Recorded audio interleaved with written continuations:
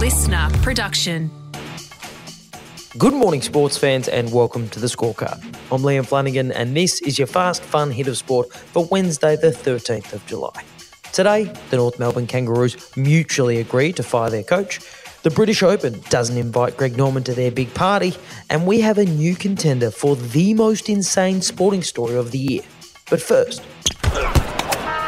in the immortal words of the cartoon rabbit Thumper from Bambi, if you can't say something nice, don't say nothing at all. And Melbourne Storm hooker Brandon Smith has learnt that lesson the hard way. Brandon Smith has been suspended for 3 games. The Storm, who are currently on a 2-game losing streak, will be without their Kiwi star for the next 3 matches against the Raiders, Rabbitohs and Warriors after the man they call Hectic Cheese was handed a 3-week suspension for this little brain fade.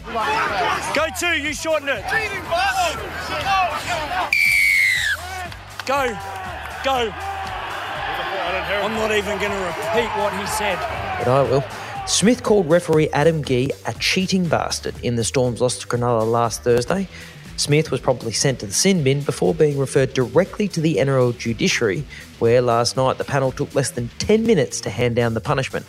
And Smith's fellow Kiwi Benji Marshall told NRL 360 he thought the penalty was spot on. There's a code amongst respect for referees, and I love Brandon and he is a good bloke, and he would have immediately regretted what he did.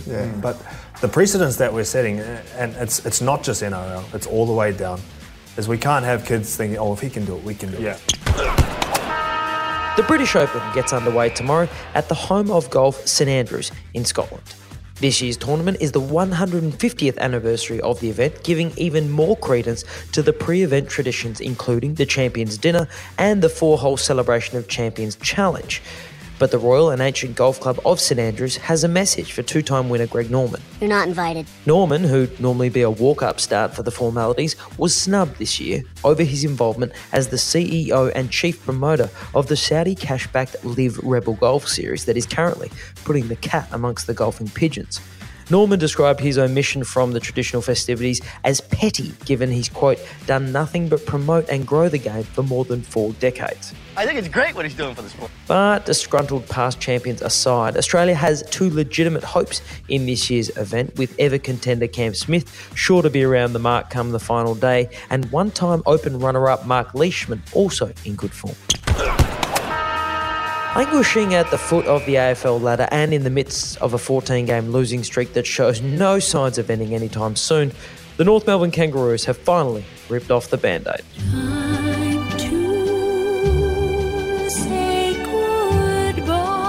It became apparent a few weeks ago that the club and I might have to have a serious conversation about the future of our on-field results.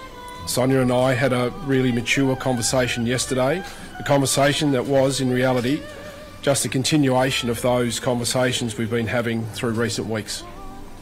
We both walked away comfortable that this was the right call for myself, my family and the club going forward. David Noble has been let go as the coach of the Kangaroos after just 38 games in charge, winning only 5 as he oversaw a significant rebuild at the club. I'm comfortable that I gave my all. I always worked in the best interest of the players, staff and the football club, but ultimately the scoreboard doesn't make for great reading. And despite the club's football department currently undergoing a review by highly renowned administrator Jeff Walsh, Noble's immediate departure was, quote, mutually agreed. It was unprecedented. I mean, it was the first truly mutual breakup in relationship history. No rejection, no guilt, no remorse. Club president Dr. Sonia Hood refused to speculate on whether the club would target Supercoach Alastair Clarkson, who has a history with the Roos, having chalked up 93 games for the club in his playing days. But if they don't approach him, I'd be starting another review into why the hell not. Earlier this week on The Scorecard, I shared with you what I thought would be the most ridiculous sports headline we would see all year when the Sierra Leone Football Association was forced to launch an investigation into potential match fixing after 2 teams who were fighting for promotion to the country's Premier League won their final games of the season 91-1 and 95-0. It is a bit above average. Well, dodgy soccer in East Africa. Let me introduce you to fake cricket in Western India. What happens when you bring in some labourers? Give them random team jerseys, throw in some fake walkie-talkies, HD cameras, and add a mimic artist to the mix?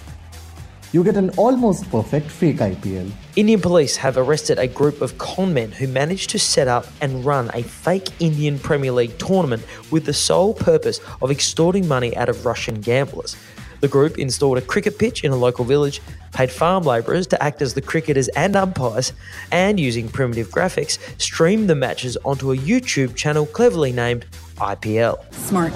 That'll fool them. They'd even found a voiceover artist to impersonate actual IPL commentator Harsha Bogler.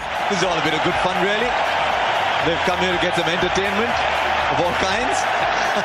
And as the Russian punters poured money into the specified account, the organisers would simply radio the fake umpire, who would then instruct the batsman whether to hit a 4, a 6, or get out. No one suspected a thing. Amazingly, the fake tournament got all the way to the quarter-final stage before the police put a stop to it. And how did you catch me? Timing. See, the actual Indian Premier League finished in May, and the fake tournament didn't get started until 3 weeks later. So if there's a lesson here, if you're going to attempt to defraud Russian gamblers, check the calendar first. And that is your Fast Fun Hitter Sport for today. Now don't forget, State of Origin Game 3 is on tonight at Suncorp Stadium. It's the decider, winner takes all.